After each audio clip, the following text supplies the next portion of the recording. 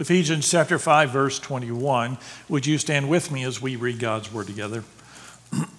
These are the words of the Apostle Paul, or it might be more accurate to say these are the words of our God through the hand of the Apostle Paul to the church in Ephesus and to you and I. Ephesians chapter 5, verse 21. Submit to one another out of reverence for Christ. Wives, submit to your husbands as to the Lord. For the husband is the head of the wife, as Christ is the head of the church, his body of which he is the Savior. Now, as the church submits to Christ, so also wives should submit to their husbands in everything. Let's pray together. Father, we ask and pray that you would help us to understand these words today. May you bless our marriages. In Christ's name we pray. Amen. You may be seated. Today we celebrate Father's Day. And to do so, I'm continuing with our study of marriage in Ephesians chapter 5. If you remember, we began that on Mother's Day and preached on the husband's responsibility to the wife. And then I gave you this promise that today, on Father's Day, I would preach about the wife's responsibility to the husband. And so that got an interesting response. But that is today's passage, and my title this morning is Marriage and Trust. Marriage and Trust.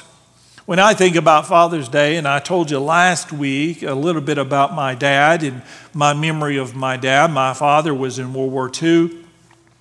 He literally dug trench after trench after trench and foxhole after foxhole and fought the enemy, fought for his life, fought for his nation, and fought for the survival of our country. And that really affects a man in the way that men perceive themselves and were perceived as they came out of World War II is a little different than how our society perceives men now.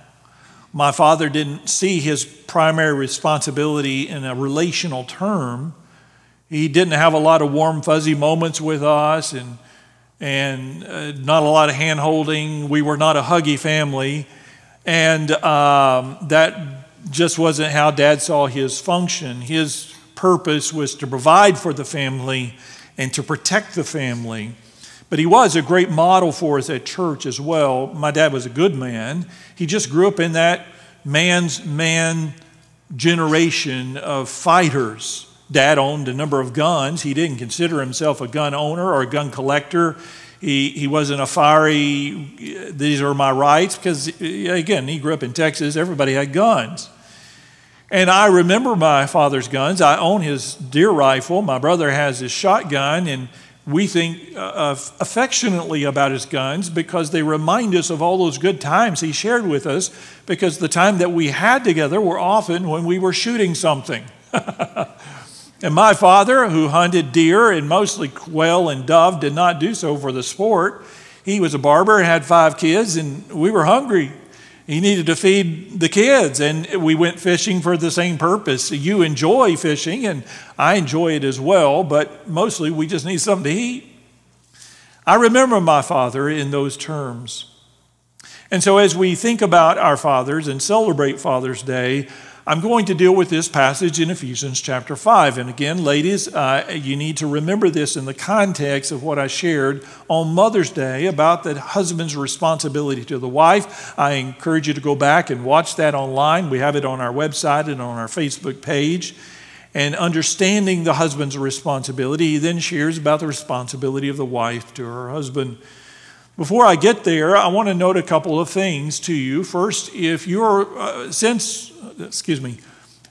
Mother's Day, I've had multiple husbands come to me with excitement and anticipation of today.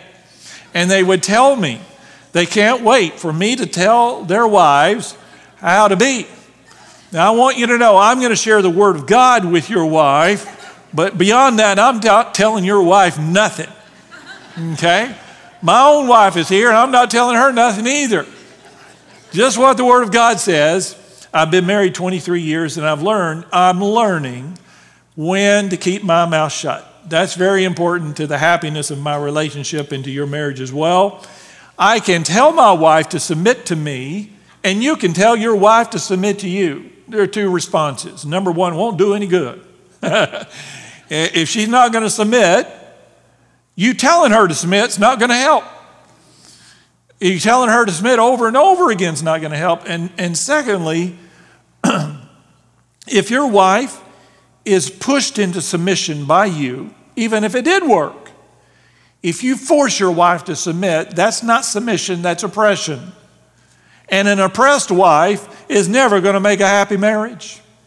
And so your wife is going to have to choose to do her part and to trust the Word of God in her relationship with you, just as you're going to have to do your part without your wife forcing you to love her.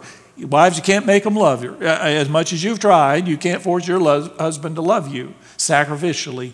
He's got to learn that from the Word of God. Now, you can pray for him and you can pray for her, men, that God will lead them and guide them and convict them.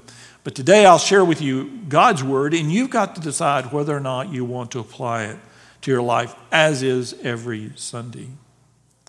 Number two, there is tremendous misunderstanding in this world about the nature of marriage and about the point of this passage. If you listen to the world, this passage will make you outright angry. Third, no other way to say this. If you don't believe in God, if you're watching online, or if you're here because your family brought you here and you're an atheist, you don't believe in God, none of this is going to make any sense to you at all. It just won't. You're not going to get it. If you're independent of God, this passage and any other is not going to make much sense.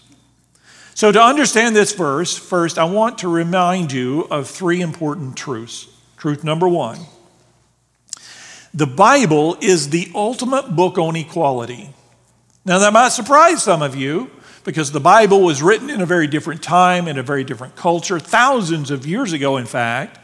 So how can it be a book on equality when there was and is so much inequality in the world? Well, I can guarantee you, I promise you, the Bible is the best book on equality ever written by far. To prove it, consider these three teachings from the Bible. Number one, men and women are of equal value to God. Men and women have always been of equal value to God. I can go way back to the beginning in Genesis chapter 1, verse 27. It tells us this. So God created man in his own image. In the image of God, he created him. Male and female, he created them. Now, if you read this on a surface level without understanding the context or even looking at the grammar, some might say, well, he talks about men first and then he mentions women at the end. But in fact, what he is doing in that first statement or that first clause is referring not to man, but to mankind, both men and women. I know that because in the last clause, he mentions both male and female in referencing to what he's just said, and he says he created them. So women were a part of the creation act, and God created mankind in his own image. In fact, the Bible teaches that Eve was made out of a rib of Adam, and you can do the math. Adam was created in the image of God, and so Eve was created in the image of God as well. And so we see this equality that you ladies and men are created in the image of God. Period. Beyond nationality, beyond skin color, beyond gender, beyond age, beyond social standing, beyond political views, you were created in the image of God. And it is to God you need to look for your identity. And so you need to see that and understand that today. Men and women are of equal value. Secondly, husbands and wives are equally important in marriage. Husbands and wives are equally important in marriage. Now, this applies to both of you, what I'm about to say. Husbands or wives, if you're sitting there today thinking, and this is what you typically do, you go through life every week thinking that basically you are the foundation of your marriage. And that good-for-nothing spouse of yours, you put up with them because you're so wonderful. But basically, it's all you. This marriage is all you. You're already in trouble because it is not all you. In God's eyes, husbands and wives are equally important. Now, you may do everything. You may work harder than your spouse. You may be more into your marriage than your spouse, but both you and your spouse equally share in the importance of your marriage. The moment you think you're more important in your marriage than your spouse, your marriage is in trouble. Men, the purpose and the goal of this passage in its entirety is to challenge you, not to accuse you. Ladies, the goal of this passage is to bless you, not to oppress you. Number 1, men and women are of equal value. Number 2, husbands and wives are equally important in marriage. And number 3, equality does not equal sameness. Let me say that again. Equality does not equal sameness. Men and women are equal, but they are not the same. This world is blind, confused, and perplexing in its desire to make us the same. For example, in fact, the Bible tells us husbands and wives have different needs for love and respect. Because God designed you, not our society, God. God designed a marriage, not our society, but God. God knows you, and He knows how your marriage is supposed to work. He made it. He designed it. And God understood, as He designed you as you are men, as He designed you as you are women, as He made you that way on purpose, He designed you to want and to need each other and to find your strength in someone else, not just you. I'm so thankful that my wife is different from me. I like me a lot, but I wouldn't want to marry me. And she is very different. We're from different planets. We don't look anything alike. We don't like the same TV shows. We don't like the same food at all. But I am so thankful for her because she is different from me. So husbands and wives have different needs for love and respect, and God made us so that we will need one another. And here's basically what Paul is saying in this passage. Men need to feel respected by their wives, and women need to feel loved by their husbands. So, Paul says, husbands, love your wives. Then he tells us how to love our wives sacrificially.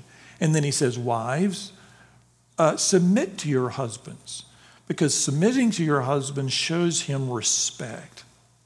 Now, it doesn't ever say, and I'll say this again in a minute probably, it doesn't ever say, husbands, love your wives as long as you think she deserves it. Or wives, submit to your husbands as long as all of his decisions are really good. But if he makes bad decisions or she is unloving, you just scrap all of this and you don't have to do any of it. He tells us to do it regardless of how our spouse is behaving. You do your part and let God do His part with your spouse. That is, Ephesians chapter 5 is a guide to help you reach your spouse at their level of need. The fact that you're different is a good thing. Now listen to me. Our culture does not know a thing about marriage. It is incompetent. That's why in Hollywood and politics, everybody's always breaking up. They can't get marriage right to save their life, and yet extraordinarily, they want to judge your marriage and my marriage and tell us how we're supposed to do it. They don't know anything about marriage. And it believes all differences between men and women are bad. For them, the goal of any relationship is not joy, peace, or fulfillment. And it is certainly not to glorify God. Their goal is to make sure that no one ever gets the upper hand. It all got to be even, 50-50 all the time. Now, that may be a good philosophy for a business contract, but it is a bad philosophy for marriage. It is a guaranteed formula for a bad marriage, and that's why so many of their marriages don't work. This world falsely believes that equality demands that we be the same. We have the same roles, the same advantages, and the same abilities. As for women, men and women, we are not the same. We have never been the same, and we will never be the same, and we're not supposed to be the same. Anyone who says that you and I must be the same is trying to sell you something. Advertisement time or something. Don't believe it, don't trust it. So here's where I'm trying to get today. Number one, I shared with you, the Bible is the ultimate truth on equality. Number two, notice by their very nature, marriages are designed to be sacrificial, not merely contractual. By their very nature, marriages in the Bible are designed to be sacrificial, not merely contractual. So where it says, husbands, love your wives as Christ loved the church, and he gave himself up for the church, that's sacrificial. Wives, he says, submit to your husbands. You don't need me to tell you that's sacrificial. I get that. You don't have to do that. You can demand your way all the time. You can demand to be the leader of your home. You may not say those words, maybe you do, I don't know. But you want to be the leader, and I understand that. But God is telling you something else, to trust your husband. Submission is sacrificial. It is not easy to do. And men, we're not always the best leaders. I mean, I don't know most of you, but we're not always the best leaders. But that's why it's sacrificial. This dark world does not understand sacrificial because it does not understand what true love is. True love is always sacrificial. Why does it not understand what true love is? Because true love is found in Christ and him alone. He's the ultimate model of what is sacrifice. Notice in both mandates, husbands, love your wives as Christ loves the church, and wives, submit to your husbands as to the Lord. Both of those mandates immediately and explicitly mention God. You notice that? Because your relationship will never and can never be what it's supposed to be independent of God. God made your marriage, designed your marriage for him to be in the middle of it. God understands how relationships work because he has a relationship with you, and his relationship desires are perfect. And so he has to be in the middle of it. And so that mandate shows that God is the key to both husband and wife and how we treat one another. It tells us that our role in marriage is to be complementary and not adversarial. It tells us that marriage is intended to be a blessing and not a curse. It tells us that our marriages and our God are inseparable. The very fabric of our marriage, the very fabric of our marriage is woven in Christ. The very fabric of our marriage is to be woven in Christ. Number 3, submission is a bad word in our world. It's a bad word. Bad. It's also one of the most Christ-like attitudes that we can have. In fact, he begins the passage by saying, you noticed this probably a while ago, out of reverence for Christ, submit to one another. And then he says to the wives, submit to your husband. Submission is a bad word in our world, but it is the most Christ-like attitude we can have. Jesus submitted to his mother at the wedding in Cana. Do you remember?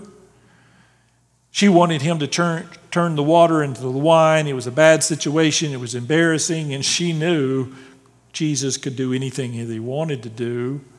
He had the power to fix it all. And so she came to him and said, hey, we're out of wine.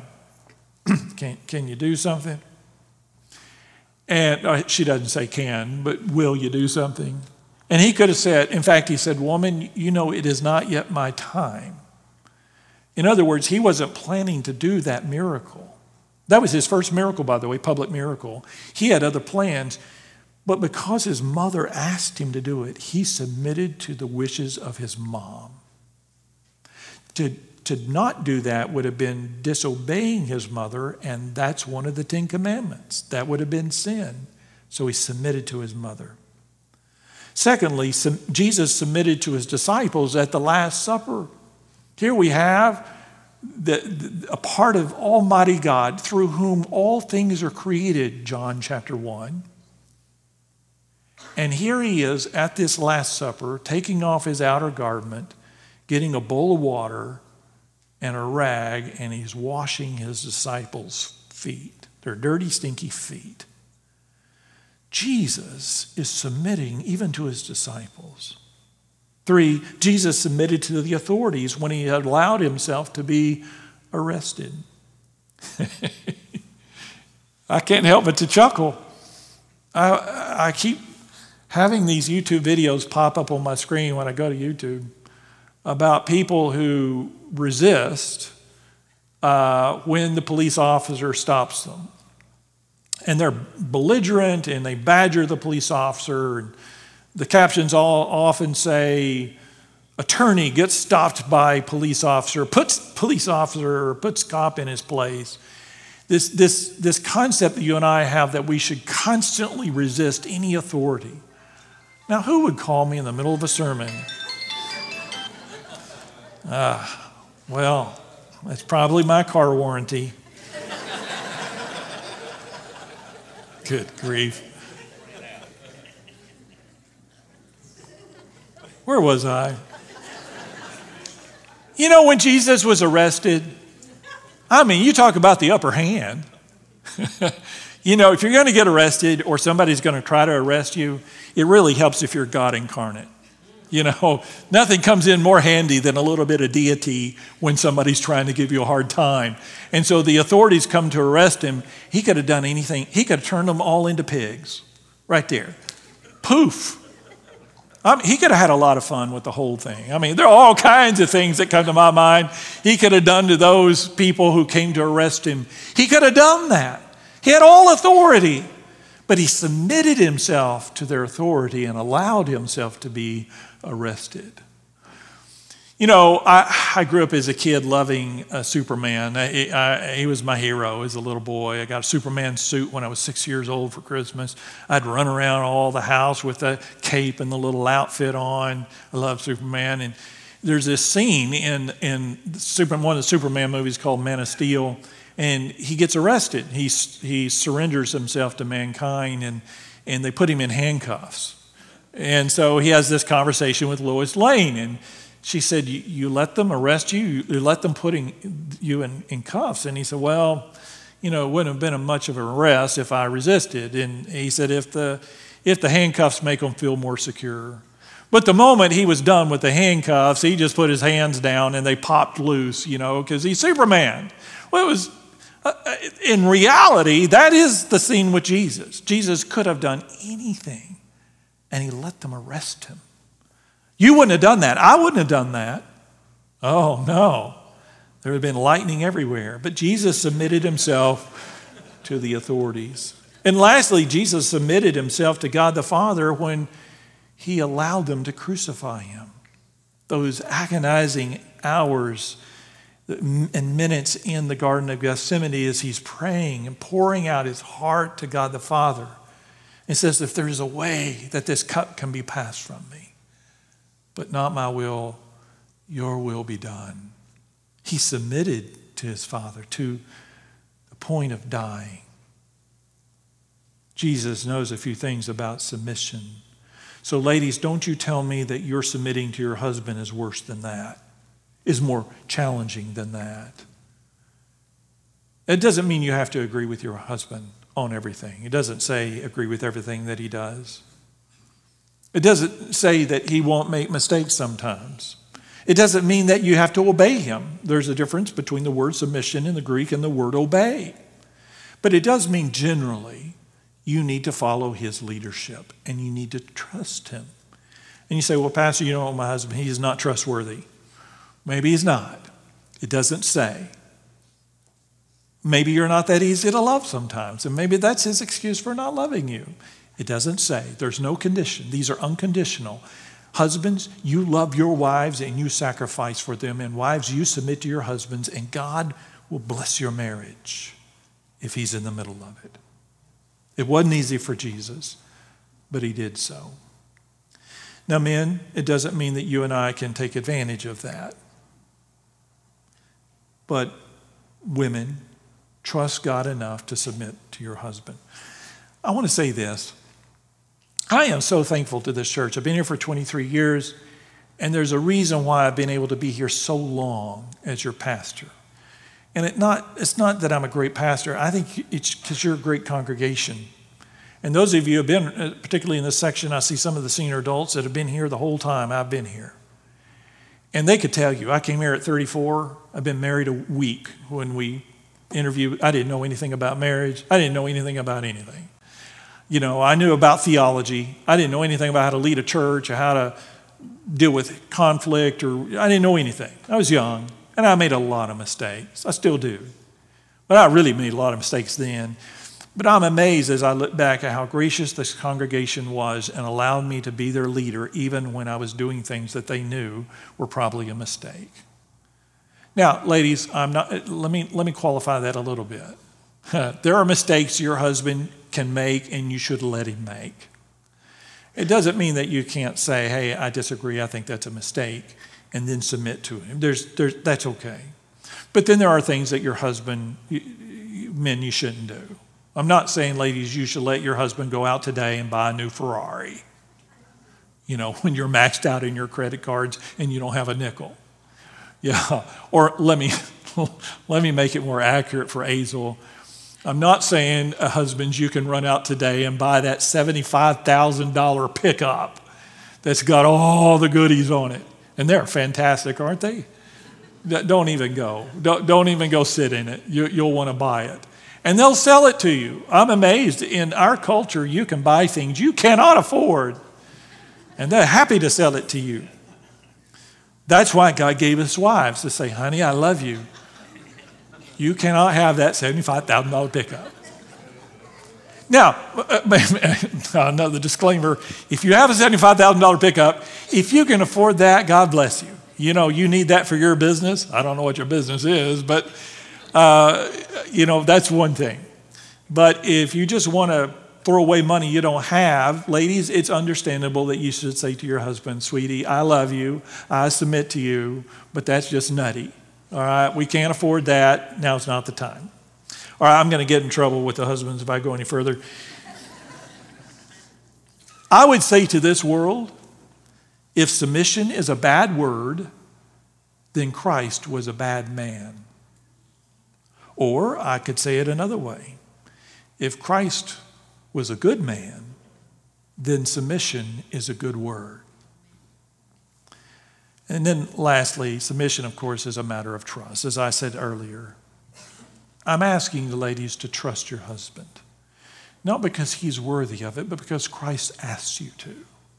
Trust him. According to a recent Gallup poll, 73% of Americans under age 45 believe that life spent with the same partner is both unusual and unnecessary. Let me say that again. 73%, that's 3 out of 4 Americans now believe, this is under age 45, now believe that life spent with the same partner is both unusual and unnecessary. Wow. I heard of a couple who, as they were paying for groceries in the checkout line, were discussing their soon-to-be 50th wedding anniversary when the young cashier interjected by saying, I can't imagine being married to the same man for 50 years. The wife wisely replied, well, honey, don't get married until you can. So wives, how can you help your husband this week? I know you're sitting there asking that. Pastor, how can I help my husband this week? Well, I'm glad you asked. I'm going to give you just some super practical things you can do to help your husband this week. Number one, and you take these, by the way, with a grain of salt, these are not out of the book of Ephesians. This is not the Lord speaking. This is me. So there you go, my disclaimer. Number one, Give him a night on a regular basis to do something he loves. Give him a night on a regular basis to do something he loves. Number 2, mention ways you can see him growing to be more like Christ. Mention ways you can see him growing to be more like Christ. In other words, don't just tell him how he's not like Christ. Okay? Don't continually tell him how he falls short. Flip it. When he does something that is Christ-like, tell him. And don't tell him in a sarcastic tone either. Finally. You know. Be nice. Mention ways you see him growing to be more like Christ. It will encourage him to repeat that behavior. 3, and this may sound odd to you, I read it somewhere, ask him about his bucket list. All of us have things that we want to do in life and accomplish in life. Do you not? Ladies, your husband wants to do something in this world before he dies, or some things. Do you know what's on his bucket list? Do you know what he wants to do in this life? Ask him about it. Number 4, let him make mistakes. Now, I mentioned that to you a while ago. Again, there's a limit to the mistakes, but let him make mistakes. God never said your husband would be perfect. He's not perfect. God knows that. Let him make some mistakes and still follow him. Number 5, when he realizes his mistake, don't throw it in his face. When he realizes his mistake, don't throw it in his face. Now, before I go on and give you this illustration, I want you to know I'm not using any of this to retaliate against my wife. Okay? I'm just speaking hypothetically. Let's say she tells you to slow down. And he doesn't listen to you, ladies. He just keeps going 90 to nothing down the highway, and then you see the lights come on behind you. The police officer pulls you over, and he comes up to the car. Ladies, as you're sitting there, try not to be smiling when the police officer addresses your husband. And certainly don't lean over to the officer and say, I told him to slow down. That's what throwing it in his face looks like. Whatever the next one is, when he does do something right, acknowledge it. You may be sitting there saying, Pastor, you don't know my husband. He messes up a lot. Well, maybe he does. But surely he gets something right some of the time. When he does get things right, acknowledge it. Next, when you pray for him, pray words of thanksgiving for him. Don't just go to God and say, God, let me tell you about this husband. Or let me tell you what my husband did today, and you just spew all. No. You may need to do that too. But when you pray for your husband, pray words of thanksgiving. I think God needs to hear you say that you are thankful for the husband that he gave you. Lastly, celebrate your differences. You're not alike. That's on purpose. That's not a curse. That's a blessing that you're different. Celebrate your differences.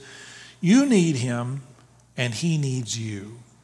I want to show you a clip, and it's interviews with some married people. One of the couples has been married over 70 years. So listen closely to what they have to say.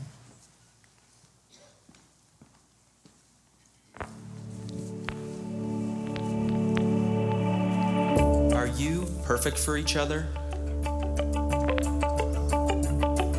What is your favorite movie? I'm an action film kind of guy, so the more guns, the more explosions, the better. A good romantic movie is more my speed. My favorite movie would probably be White Christmas. What's the best part about your spouse's favorite movie? When it ends. Sorry. What's your favorite place to vacation? Disney. What about Disney is magical? Being with my family in a fantasy world. The animatronics, the innovation, it's so high tech. And family. I mean, don't get me wrong, but family, that's why we go. Wow, 70 years? 70 long years. In all your years of marriage, did you ever consider divorce? Often. Divorce? No.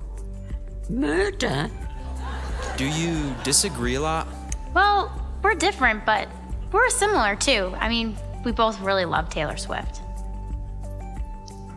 I'm into all kinds of stuff. U2, Coldplay, all the way to more Coldplay. I'm more of a Barbara Mandrell kind of girl. Yeah, she likes both kinds of music, country and Western. So who controls the radio in the car? The kids. Have you ever had a heated disagreement? This afternoon. How did you resolve your differences? How did we resolve it? We prayed, and then We're different people, but our similarities are as many as our differences. We are very different. But we have so much in common. I believe I can fly. I believe I can touch the sky. Yeah, we are pretty different. my wife has made me appreciate the grace of God that I have found in my wife, as well as the beauty that I saw in her when I spotted her for the first time those 74 years ago. 74 years ago, that's right. That's right. So how can every day be like Valentine's Day? Every day he gives me back rubs and foot rubs and makes me coffee. So does he fix things around the house? Every day he gives me foot rubs and back rubs and makes me coffee. You know, on February 14th, people expect the gifts.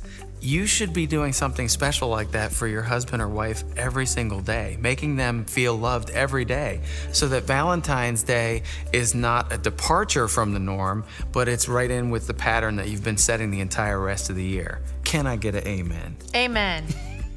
We haven't really had time to hit those trials in marriage that you always hear about. But if times really get bad, she knows I've got her back. And he knows I've got his back too, even if I can't reach it.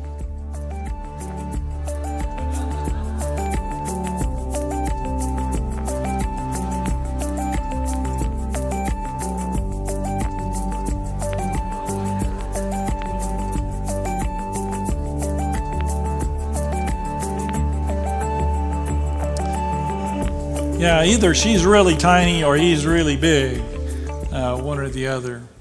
Amen. So remember those things. Again, and I'll leave you with this. I don't ever want to sound like I'm apologizing for what's in the Bible. Don't let this world shame you into thinking that the Bible is oppressive or wrong, because it is not. God knows you. He knows your marriage. And he knows what will bless you the most. Trust him. Trust him. And God will give you the marriage that you need. Pray with me. Father, we come to you today. We want to say thank you for our marriages, for our wives, for our husbands, for meeting that need in our life. Father, we are also reminded that there are things that you want to teach us, that you chose to teach us through marriage. And this is a learning event for us. This is a learning relationship. We ask and pray that you would use our marriage to draw us closer to you and to make us more like Christ. We pray that you would use our marriage to be glorified through us. Father, for the men here, I ask and pray that you would help us to love our wives sacrificially, to be willing to give ourselves up for them, to sacrifice however we need to